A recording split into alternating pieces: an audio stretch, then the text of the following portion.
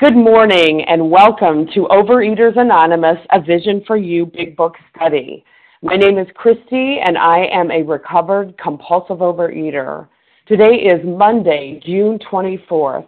And today we are reading from the Big Book. We are on page 32, starting with A Man of 30. Today's readers are Penny E., Fran, Judy B., and Rebecca. The reference number for Friday is 4666. And again, that's 4666. The OA Preamble. Overeaters Anonymous is a fellowship of individuals who, through shared experience, strength, and hope, are recovering from compulsive overeating. We welcome everyone who wants to stop eating compulsively. There are no dues or fees for members. We are self-supporting through our own contributions, neither soliciting nor accepting outside donations. OA is not affiliated with any public or private organization, political movement, ideology, or religious doctrine. We take no position on outside issues. This meeting's primary purpose is to abstain, to recover from compulsive overeating, and to carry this message of recovery to those who still suffer.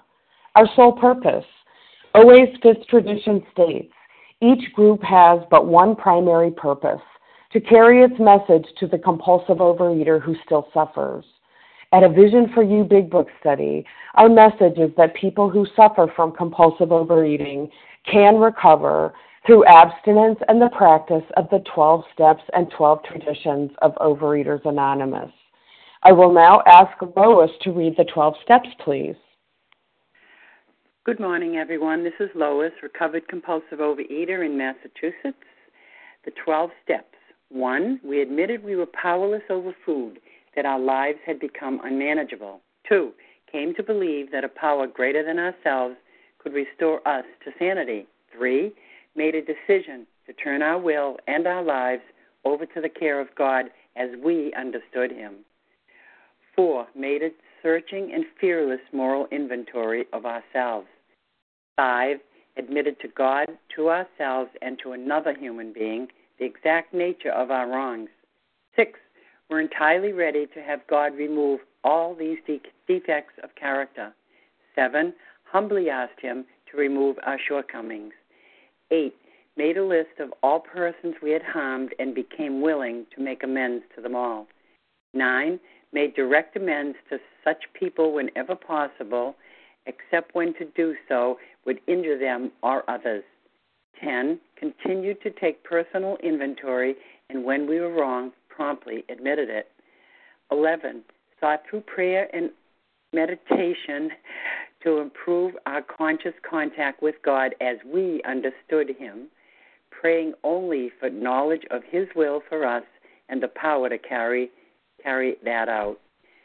12, having had a spiritual awakening as the result of the steps, we tried to carry this message to compulsive overeaters and to practice these principles in all our affairs. Thank you, and I pass. Thank you, Lois. I will now ask Melanie to read the 12 traditions, please. Good morning, everyone. My name is Melanie, a recovered compulsive overeater calling in teeny tiny hours from Oregon. The 12 traditions. Number 1, our common welfare should come first. Personal recovery depends upon OA unity. 2, for our group purpose, there is but one ultimate authority, a loving God as He may express Himself in our group conscience. Our leaders are but trusted servants. They do not govern. 3, the only requirement for OA membership is a desire to stop eating compulsively. 4, each group should be autonomous, except in matters affecting other groups or OA as a whole. 5, each group has but one primary purpose, to carry its message to the compulsive overeater who still suffers. 6, an OA group ought never endorse, finance, or lend the OA name to any related facility or outside enterprise, lest problems of money, property, and prestige divert us from our primary purpose. 7, every OA group ought to be fully self-supporting, declining outside contributions. 8, Overeaters Anonymous should remain forever non-professional, but our service centers may employ special workers. 9, OA as such ought never be organized, but we may create service boards or committees directly responsible to those they serve. 10, Overeaters Anonymous has no opinion on outside issues, hence the OA name ought never be drawn into public controversy. 11, our public relations policy is based on attraction rather than promotion. We need always maintain personal anonymity at the level of press, radio, films, television, and other public media of communication. 12, anonymity is a spiritual foundation for all these traditions. Ever remind us to place principles before personalities. Yes. Thank you, Melanie. How our meeting works. Our meeting focuses on the directions for recovery described in the Big Book of Alcoholics Anonymous. We read a paragraph or two from the literature, then stop and share on what was read. Anyone can share, but we ask that you keep your sharing to the topic and literature we are discussing, and that you keep your share to approximately 3 minutes. Singleness of purpose reminds us to identify as compulsive overeaters only. Our abstinence requirement for moderators is 1 year, and for readers is 6 months. There is no abstinence requirement for sharing on topic. This meeting does request that your sharing be directly linked to what was read. We are sharing what the directions in the Big Book mean to us. To share, press star 1 to unmute. Once you are done sharing, let us know by saying pass. Then press star 1 to mute your phone. In order to have a quiet meeting, everyone's phone except the speakers should be muted. Today we resume our study of the Big Book. We are on page 32, starting with the paragraph, A Man of 30. I will ask Penny E. to begin reading, please. Thank you so much. Good morning, everybody. Penny E., a recovered compulsive overeater from South Jersey. A man of 30 was doing a great deal of spree drinking. He was very nervous in the morning after these bouts and quieted himself with more liquor. He was ambitious to succeed in business, but saw that he would get nowhere if he drank at all. Once he started, he had no control whatever. He made up his mind that until he had been successful in business and had retired, he would not touch another drop. An exceptional man, he remained bone dry for 25 years and retired at the age of 55 after a successful and happy business career. Then he fell victim to a belief, which practically every alcoholic has, that his long period of sobriety and self-discipline had qualified him to drink as other men. Out came his carpet slippers and a bottle. In 2 months, he was in a hospital, puzzled and humiliated. He tried to regulate his drinking for a while, making several trips to the hospital meantime. Then, gathering all his forces, he attempted to stop altogether and found he could not. Every means of solving his problem, which money could buy, was at his disposal. Every attempt failed. Though a robust man at retirement, he went to pieces quickly and was dead within 4 years. Wow. Major paragraph. Major paragraph for us to identify in. And if there's anybody on the line saying, I can't identify in with that, 25 years, dead, no. Well, let's look at it. It's major. First of all, this is more about alcoholism. And most of this chapter is devoted to step 1, the obsession of the mind. This chapter is really about people, the stories that we're going to read, who have the alcohol down, and then the obsession of the mind, the crux of the problem. So we as compulsive overeaters, for those of us who have been in 11 million years, 30 years, 25 years, abstinent, pick up, can't get it. Well, I think what I'm finding out now is that it's not that we can't get it. We just don't know that the problem, the crux of the problem, is the obsession of the mind. We're working that abstinent program, supported dieting, food plans, when the crux of the problem is the mental obsession. So here it says this. He knew he was an alcoholic. He saw that he would get nowhere if he drank at all. I mean, he knew. Once he started, he had no control whatever. That's a description of a real alcoholic. He made up his mind. I'm not going to drink. I'm not going to drink. I'm not going to drink. And he was exceptional for 25 years. 25 years. He was able to hold his breath underwater.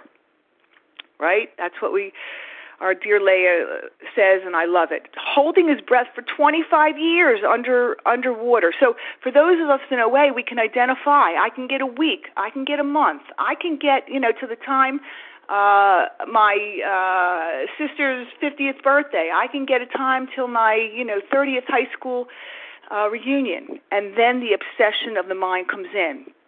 It says here, he had a successful business career. Then he fell victim. This is it. This is the crux of the problem. This is where we have to identify in, that he fell victim to the belief, which practically every alcoholic has, that his long period of sobriety and self-discipline had qualified him to drink as other men. Now, he's abstinent. He's sober. But the obsession of the mind says, I can do this. I'll get back on track tomorrow. I've been doing this for so long. I know, I can't eat, but I'm just going to have one tonight. I like to say if I wear stripes up and down, they're not going to know. They won't know I'm fat, so, I can eat some more. This is the crux of the problem. Very, very important for us to identify in. In 2 months, he was in the hospital. He didn't know what hit him. Then gathering all his forces, he attempted to stop altogether. He found he could not. Can we identify in with that? 30 years. How many people do we hear around these rooms? I've been 25 years and I can't get it. But here's the sad part. Though a robust man at retirement, he went to pieces quickly and was dead within 4 years.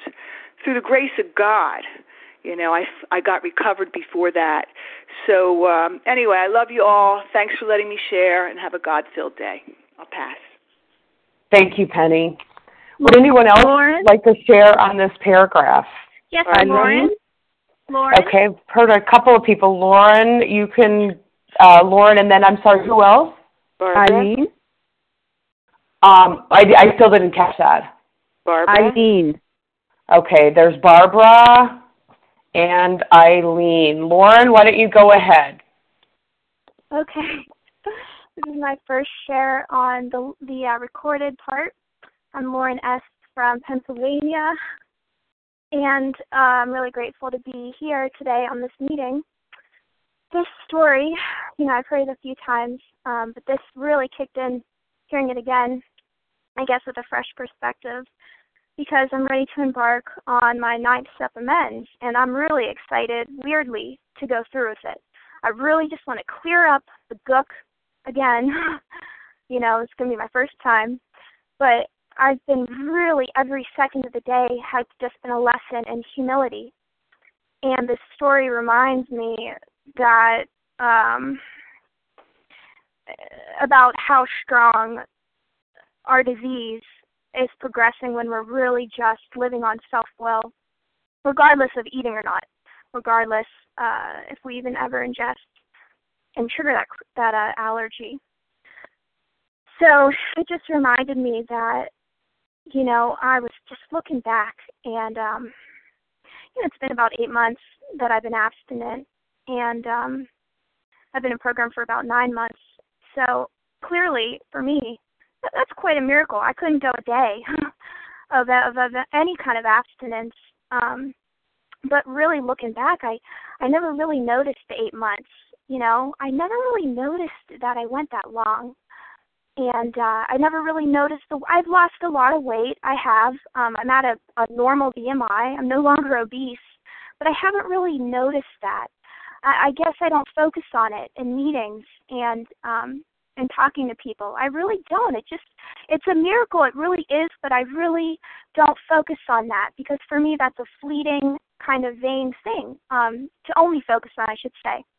And so every day I'm so grateful, and I really thank God for every single thing. For being a compulsive overeater, I'm grateful for that.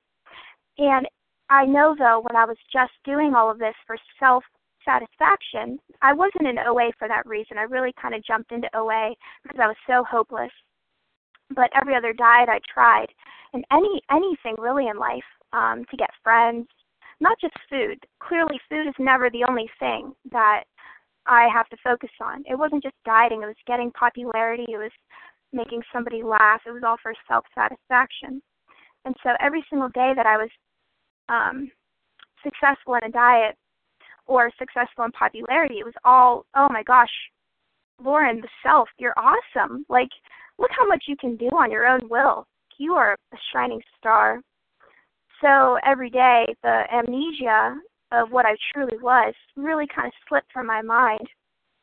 And my self-will actually grew stronger because my confidence, and I was on this diet for a week. Yeah, it's been a month. Yeah, it's been 3 months. My self-will is, like, incredible. Like, my ego was building and building with each passing day, whether it was popularity or food, abstinence or whatnot. And I can only imagine this man went through this for 25 years. I mean, I'm 22, so I've clearly not had that. Would never have been able to have that experience. For 25 years, I couldn't imagine what his ego must have been telling him. Yeah, like 25 years without a drink. Like, my self-will is just incredible, right? That's what I imagine. And so his disease was just enormous when he finally picked up. It was just enormously powerful because he was building it up over all these years. He was building up his life run on self instead of a God-centered life. So I could only imagine that it's almost like the longer I was abstinent and not humble to God, the next time I picked up was even worse, and I put the weight on faster, and I became agoraphobic quicker, and all of these things. So I really like this story. It's just another kind of kick in the pants that I can identify in, no, I'm not a man and all that, but I can really identify that my disease is always there. But it's really about, like, what kind of, do I want to live on self or God? So thank you. I'll pass. Thank you, Lauren. Barbara, go ahead. Thank you. This is Barbara. I'm a compulsive overeater, and I just am drawn so much to relating to this story. And those of you who know me have heard me tell this many times, but I'm telling it again because it strengthens me, and maybe it'll be useful to someone. But there am I. It takes me back over 30 years ago, after my first year of abstinence and recovery in OA. I was on vacation with 4 children. My husband was still at home working, and I decided to take myself out to lunch. After all, I was learning in recovery self-care. I went out to lunch, had an abstinent lunch, and I sat at the table in the restaurant looking at a very slim woman eating a dessert. And I put it through this process, even though I had experienced the encounter with the phenomenon of craving and seen that was why I never could ever lose weight and stay on any kind of program. There was no therapist, nothing, hypnosis, fasting, nothing could do it. But the principle of the phenomenon of craving, if I didn't start, I wouldn't ever have to try to stop again. I knew that, but I sat there and watched this very slim woman eat a dessert. And in my mind, I said, I've had 1 full year of not just abstinence, but I had gone through a 4th step, very deep 4th step. I'm in recovery. I must be different now. As the book says, this long period, a year seemed long at the time, sobriety and self-discipline qualified me to drink, and in my case, eat, like that slim woman at the table nearby me. So I thought it through, and I said, I must be different. We just read recently, the delusion has to be smashed. Delusion, illusion, there it was. I didn't know that I never was going to grow new legs, that once my legs were gone, as we read. And so I did, order what she ordered. And it started me on a binge that took me across the street and then up the island and to another place, uncontrollable, and misery, despair. And I had a breakdown from all of that ingestion of sugar and horrible. And I had to be carted off in an ambulance, off to the hospital, and begin yet another period of, as it says, demoralization, humiliation, until I came crawling back. I mean, I had lost 100 pounds. I thought, I can do this. I must be different. That is a delusion that has to be smashed, and why I'm very glad to look at this again, so that I never, ever, God willing, go back to thinking that it's going to be any different, because it isn't. Because if I dared to think it was different, that would be the beginning of the end for me. Thank you, and I pass. Thank you, Barbara. Eileen, go ahead. Thanks, Christy. This is Eileen, a food addict from Massachusetts. How cunning, baffling, and powerful is this disease? It's incredible. I can't conceive of someone who would have 25 years of sobriety, but this man really intellectualized his sobriety. It says here that he was ambitious to succeed in business, thought that he would get nowhere if he drank at all. He understood that. And once he started, he had no control whatever. He made up his mind that until he had been successful in business and had retired, he would not touch another drop. So he had thought it all the way through to the end. I can't touch another drop. And it doesn't say that he went to meetings or whatever. But that happened to me. It took me a long time to get abstinent, and I finally had it. I had 5 solid years of abstinence, and because I was feeling so despondent, so depressed, so self-loathing, my situation I felt was I had no power to control it whatsoever. Everything that I had learned in the halls of OA just went right out the door, and I just went out and picked up. I did it. And then, I have never experienced the obsession so bad as I have been. And it says here that his long period of sobriety and self-discipline had qualified him to drink like other men. Out came his qualified to drink as other men. Out came his carpet slippers in a bottle. In 2 months, he was in a hospital, puzzled and humiliated. That happened to me, too. Shut my door in my bedroom, leave me alone. I don't want to be bothered. I just wanted to sit there with a bag and a box. Well, where did it get me? It got me into a hospital, led me into a hospital. And, for depression and for my abstinence being broken. But thank you, God. Thank you, God. I'll never forget that time in my life. It was 3.5 years ago. I will never forget it. And that's what keeps me.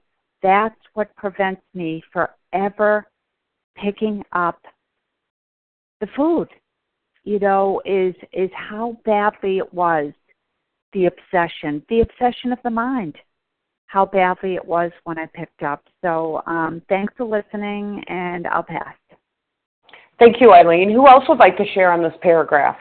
This is Paula. May I share? Boston. Paula, I heard someone from Boston. Katie G. Katie.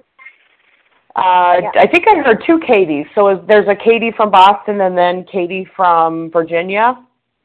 So how about Paula? Paula, you go ahead. Thank you. This would be Paula from New Hampshire, recovered. That line, then he fell victim. Always.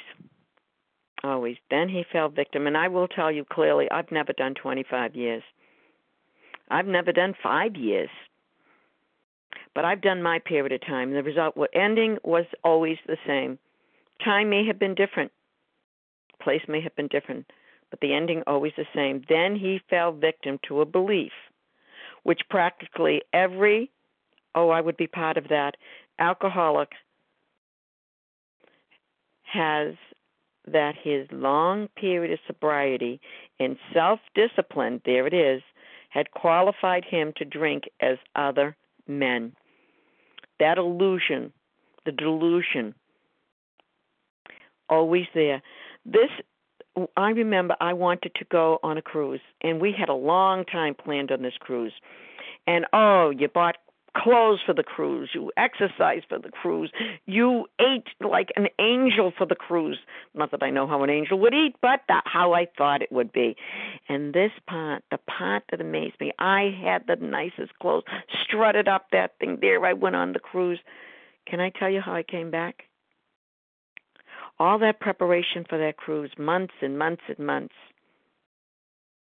The cruise wasn't a long cruise.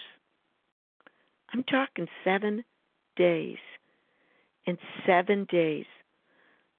How those clothes looked. Oh, honey, the buttons stopped. The stretch bands came out. And even then. But it was more than that. When I walked down there, when I walked off that ship, that was supposed to be for enjoyment and pleasure. It was none of that. This disease is very patient. Beware. And it's very permanent. It's like that ink. You tell your kids, whatever you do, don't use that ink. And that's the pen they get. And progressive, oh, honey, all those months, it was just waiting. It was waiting. For this man, all those years, it was waiting. It will always be there, just waiting. And the pot, it will always get worse, never better. Be clear here. Be clear. Once you are, then you move on. And until you are, you stay where you are. Thank you for allowing me to share. With that, I do pass. Thank you, Paula. And then Katie from Boston, go ahead. Good morning, everyone. My name is Katie. I'm from Boston, Massachusetts, and I am a recovered compulsive overeater. Grateful to be here this morning. So when I got to this part of the reading with my sponsor, it was actually really being smashed home to me. Katie, are you insane with food? Like, do you see, like this man, what she said to me is this guy has no spiritual solution, right? Like, he makes a decision. Okay, I have a problem with alcohol. Like, I could have told you at age 6 I had a problem with food. Like, I kind of knew that, Jennifer was not thinking I was too cool when I was telling her to steal Twix bars. Like, she wasn't obsessed with food the way I was. And so he makes a decision, okay, I can't do this alcohol, so I'm not going to do it. And I did that with everything. I did that with food, and then I did that also in abstinence. Okay, so I see that I am going to work every day and micromanaging people, and nobody's responding well. So I'm getting in bigger and bigger trouble, right? So I'm going to make a decision. I'm going to have no spiritual solution. I am abstinent. I'm standing at the front of the room and saying, I'm abstinent and grateful. Oh, I understand how cunning, baffling, and powerful this disease is. I understand when I put that food into my body, I have this allergy. But look at me now. I'm doing my tools and my quiet time. And although all those things are great, I had no spiritual solution. I had no relationship with God that I was cultivating. And so, very easily I could fall victim to a belief, a lie that, my long period of abstinence or, long periods of good behavior at work have qualified me to go out and eat the way I want to eat, or go out and, I haven't told this person what to do in a little while. I'm going to smack down and they like me right now. So I'm just going to do this once and seeing, and to see what happens. And, with the food, it turned immediately into some crazy behavior, whether it be for me, compulsive overeating, undereating, exercise, and the minute I put that food in my body, it was, or the exercise, it was my drug of no choice, and yeah, I absolutely, I definitely went to pieces quickly many, many, many times. And I found, in my abstinence, the insane decisions that I have made with no spiritual solution. Like, yeah, I should go over here now. Yeah, I should go to this job again, even though I've been fired 4 times. That's really great. And so what my sponsor explained to me is, like, having this, I am powerless over food, and I place myself beyond human aid. And I have to have, can I relate to this guy not having a spiritual solution? Can I relate to that in my own life? And what kind of destruction that's going to lead to?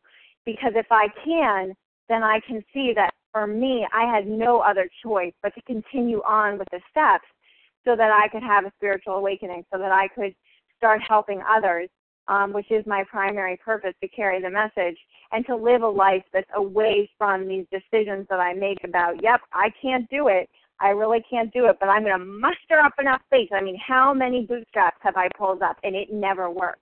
And you know what, guys, today I still continue to remember this. Just because I know on the meeting this morning that I'm powerless over alcohol and my life is unmanageable, and thank God I don't want to eat, I have to stay vested into this process of recovery, or else I can easily fall victim to many false beliefs. And with that, I pass.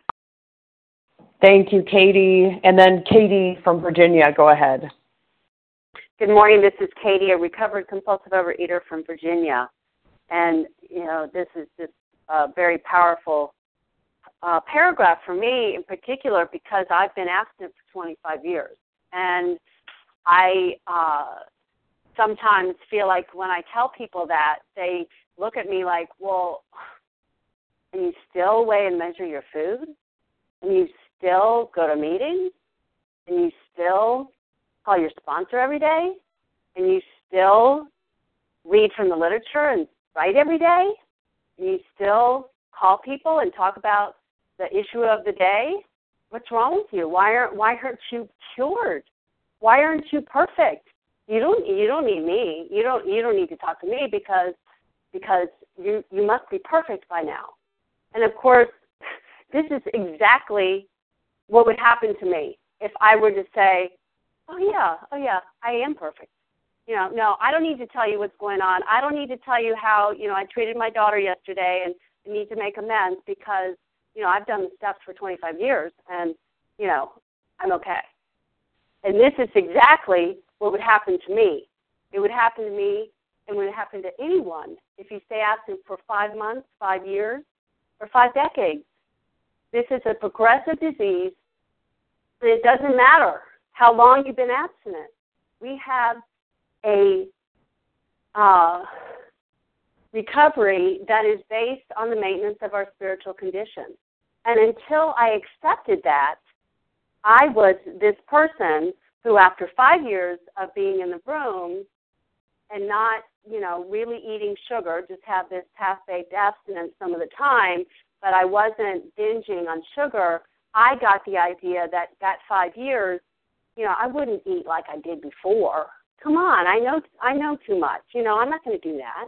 I'm not going to do that. I wouldn't do that. And instead, it was like jumping off a cliff when I started eating that sugar. And that's the strong memory that I have.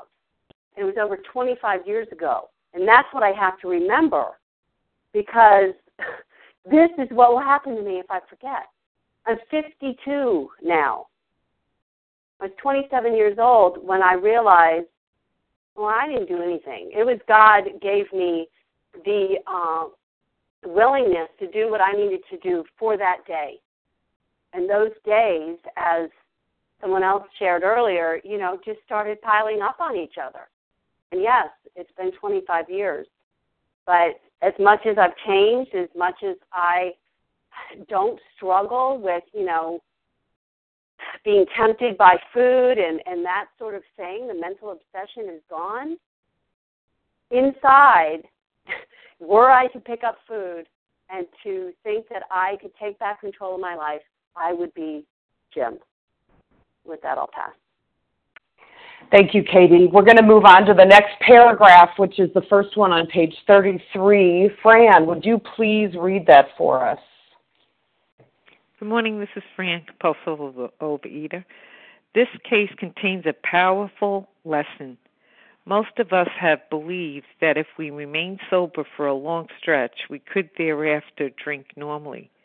But here is a man who at 55 years found he was just where he had left off at 30. We have seen the truth demonstrated again and again. Once an alcoholic, always an alcoholic. Commencing to drink after a period of sobriety, we are in a short time as bad as ever. If we are planning to stop drinking, there must be no reservation of any kind, nor any lurking notion that someday we will be immune to alcohol.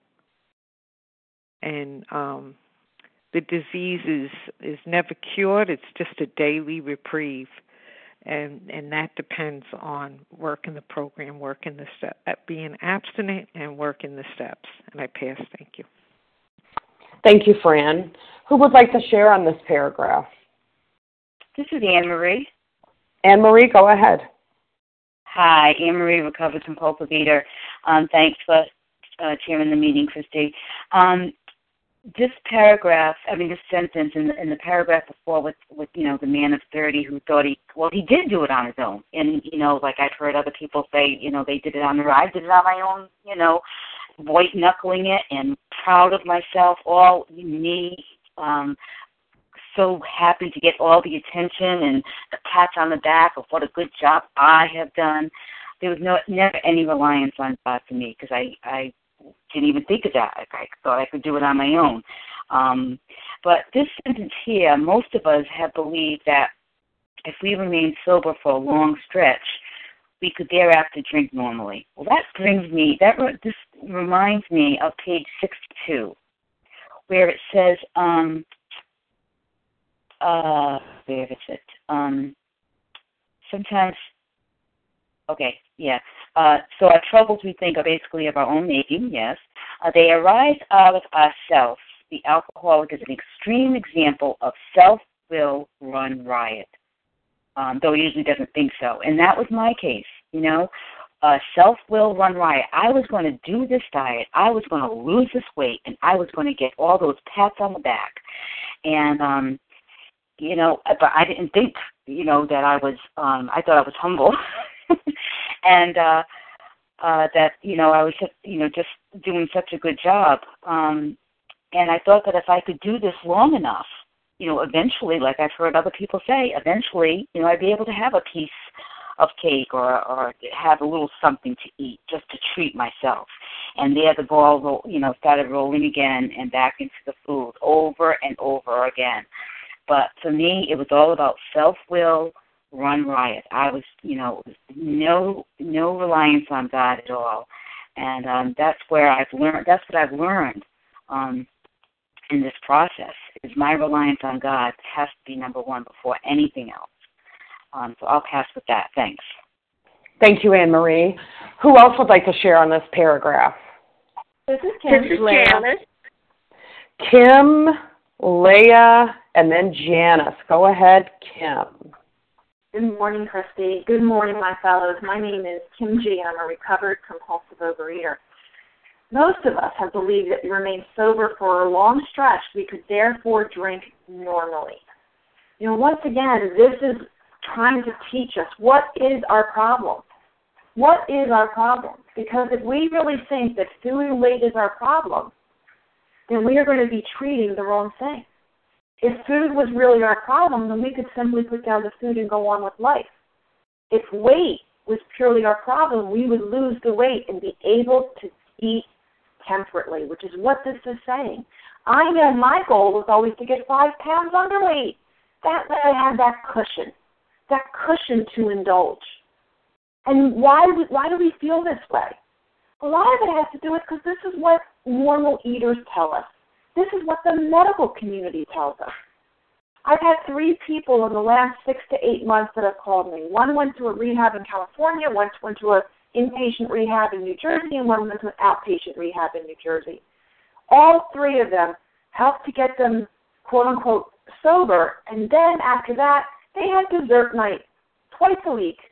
Now that you're okay, let's teach you how to have dessert and just be able to enjoy it. Let's teach you how to eat temperately. And we have to understand once an alcoholic, always an alcoholic, and we have to know what that means. So we have to have no lurking notion that someday we will be immune to alcohol. Because when I get on this line and I say that I am recovered, that does not mean I don't have the allergy of the body. I will never be cured of that. I will always have that allergy. So what that means when I say I am recovered is I have walked through these steps. I have reestablished a connection with a higher power. And because of that, my higher power has removed the obsession to eat. So I no longer want the food.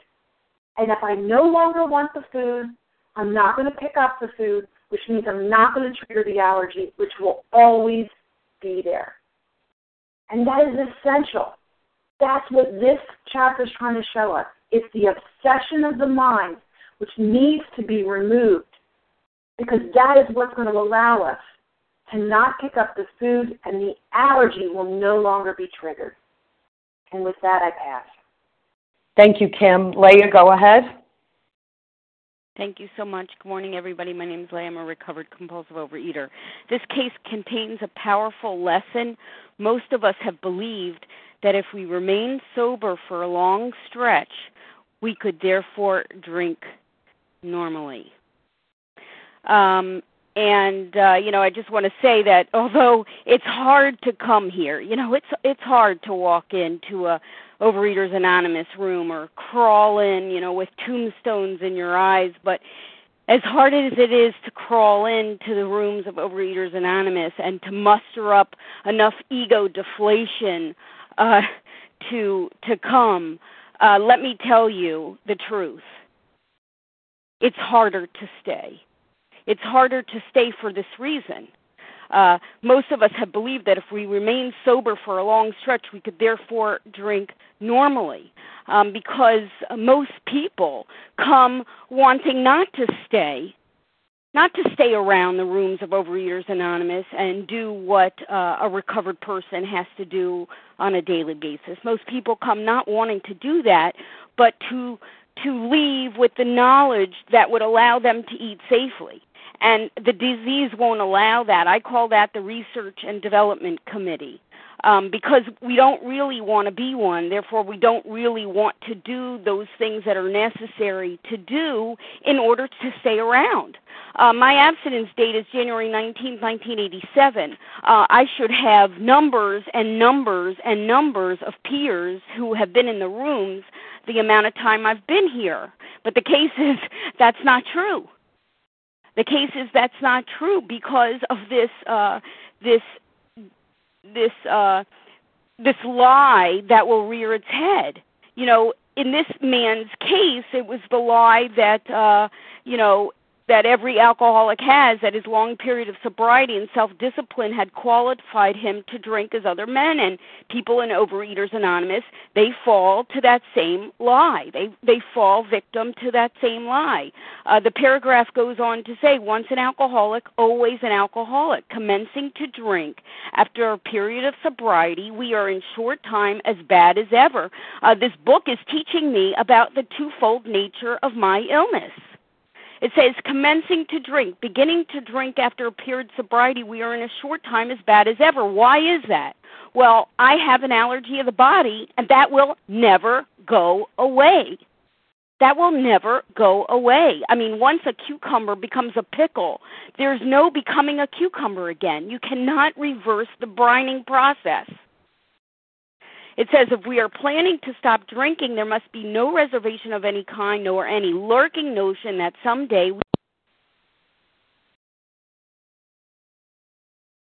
Leah, we lost you.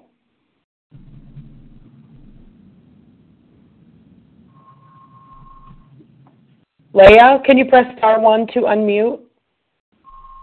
I don't know if that's the problem.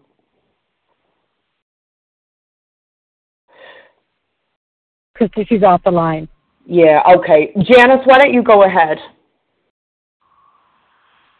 Thank you, Christy. Good morning. Good morning. This is Janice. I am a recovered compulsive overeater. Thank you, God. So what about the real alcoholic? That's what we're talking about here. What about the real alcoholic? Back on page 21, we were taught about the real alcoholic. At some stage of his drinking career, he begins to lose all control of his liquor consumption once he starts to drink. Doesn't say that, long periods of sobriety and that will go away. It doesn't say that there's a cure for that. It says once an alcoholic, always an alcoholic. And it says that we have seen this truth demonstrated again and again. I had seen that truth demonstrated for me and in me again and again. No matter how many times I might have mustered up the will, dug deep for the courage to try to make one more run at this thing, and might have had a little bit of abstinence, some brief respite. Once I picked up, the game was up. The game was up. Once I picked up again. And that's what we're saying here. That's what we're trying to teach from our own experience, just like they taught it from their own experience. They put it down in this book for me to read, to relate to. And let me tell you, I could relate. I could relate. In a short time, I was as bad as ever. In a very short time, I was as bad as ever. But it didn't take long. Once an alcoholic, always an alcoholic began to seem oh so true to me. True to me and my own personal experience. Now here is the solution. Here is the answer. Here is the belief that had to come to me. That I was an alcoholic. That I would always be an alcoholic. A compulsive overeater of my type does not recover overnight. Nor do twisted thinking disappear in an instant. But there was a solution as long as I kept at it and sticked close and did these steps as if my life depended on it. And I do that today just like I did it from the very first day that I found this solution. And with that, I'll pass. Thank you, Janice. Leah, you want to go ahead? Oh, thanks so much. I appreciate that. Thank you.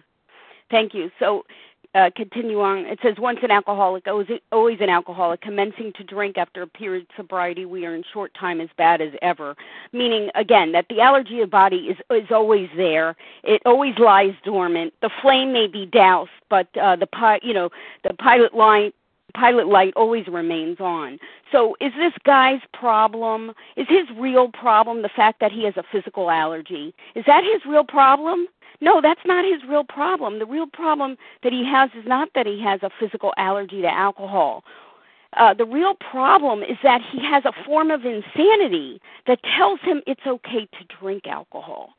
That's the real issue here, that after 25 years of sobriety, he felt that now he could drink like other people. And based on that lie, he took a drink, and he triggered the allergy. And, of course, we read that he was dead within 4 years. And the real problem centers in his mind telling him that he can drink rather than in his body that ensures that he can't. And that is the crux of the problem, and that is the whole issue here. You know, that despite brief periods of abstinence, despite dieting with group support, let us tell you, the Big Book is saying here, that you have a greater problem. You have a problem in your mind, that the monkey may be off your back, but the circus is still in town. You know, the problem exists between these ears that eventually makes a decision that, hey, I can handle this. But the Big Book is making it very, very clear here that our disease does not sleep, nor does it slumber. And that only a spiritual awakening, a psychic change, a personality change can expel this merciless obsession. And with that, I pass. Thanks so much. Thank you, Leah. Well, this is Christy, and I'm a recovered compulsive overeater. And I'm really drawn to so many parts of this paragraph, but especially this part here, this last sentence. If we are planning to stop drinking, there must be no reservation of any kind, nor any lurking notion that someday someday we will be immune to alcohol. I'm the type of person who, would practically break my arm patting myself on the back because I'd eaten, a reasonable breakfast, which wasn't an entire box of donuts. I'd eaten the type of breakfast they show on the back of a cereal box, that kind of, nice little reasonable breakfast that, I'd start off my day with on those days when I decided to eat breakfast. I'd eat that reasonable breakfast and, patting myself on the back, I'd say, well, I ate a good breakfast. I can have whatever I want for lunch. I mean, that's the kind of thinking I had. That is the kind of thinking I had. My mind, I've got a disease that wants me dead. I've got a disease that wants me dead, and that's what I am up against. It will settle for me being miserable, but I have a disease that wants me dead. As someone else said, it's cunning, baffling, powerful, and it is patient. And, I'm the one that had to say to myself, am I done? Am I done compulsively overeating? Am I done? It was never going to change for me. It was never going to change for me. It was going to keep going, really honestly, until I was dead. I was so done. I was so completely done. And, I am someone who today, thank God, I've got, I've been on maintenance weight for 10 years. My cholesterol level is within a normal range. Both of my parents are type 2 diabetics, and I am not. I am not. I weigh half the weight I weighed when I came into OA in 1994. Half the weight. I've lost a whole other person. And more important, I've lost a whole lot of insanity that I came in with, that I didn't even know I had, until I started digging in to the big book. Again, I know who I am and what I'm up against. And I have a whole lot more to lose today. I have a whole lot more to lose today because I have a full, rich life today that I have been granted by the grace of a power greater than me through working the steps and living the principles of this program in all my affairs. I have a whole lot more to lose today, and I will do anything. I will do anything to keep my abstinence and recovery. Anything, even at the risk of offending people because I don't eat something they baked for me and have offered me. No, thank you. No, thank you. That looks lovely, but no, thank you. Do you know how impossible that was to say? That was impossible for someone like me to say. And today it rolls off my tongue. But I have no doubt who and what I am. Who I am and what I'm up against, and I've seen the results of the research and development team, not only from my own experience, but I've seen that happen with other people. I've seen it happen with people who say, I don't want to do this. I don't want to do this. I want to be able to eat what I want. I want to be free to eat what I want. And, I'm here to tell you that I did not find any freedom in being, free to eat whatever it was I wanted. There was no freedom in that for me. That was imprisoning to me, and I'm very clear about that today. What I do today for my recovery pales in comparison to what I did in active addiction, and that's what I'm more grateful for than anything today. And with that, I'll pass, and we've got time for one more share on this particular paragraph before we close up for the day. Who else would like to share? Sherry. Sherry or Jerry? Yes. Hey, everybody. I just want to check in and claim my seed that I am a compulsive overeater, and I am recovering. I've seen and heard and had it pounded into my head that there's no way to get out of this except through this program of recovery and finding a higher power. And that's all I have, okay? Thank you. Thank you so much, and thank you to everyone who has shared. We will now close with the reading from the Big Book on page 164, followed by the Serenity Prayer. Judy B., will you please read a vision for us?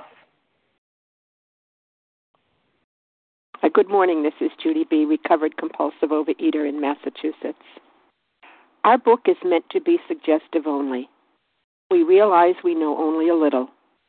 God will constantly disclose more to you and to us. Ask Him in your morning meditation what you can do each day for the man who is still sick. The answers will come if your own house is in order. But obviously you cannot transmit something you haven't got. See to it that your relationship with Him is right, and great events will come to pass for you and countless others. This is the great fact for us. Abandon yourself to God as you understand God. Admit your faults to Him and to your fellows. Clear away the wreckage of your past. Give freely of what you find and join us. We shall be with you in the fellowship of the Spirit, and you will surely meet some of us as you trudge the road of happy destiny. May God bless you and keep you. Until then.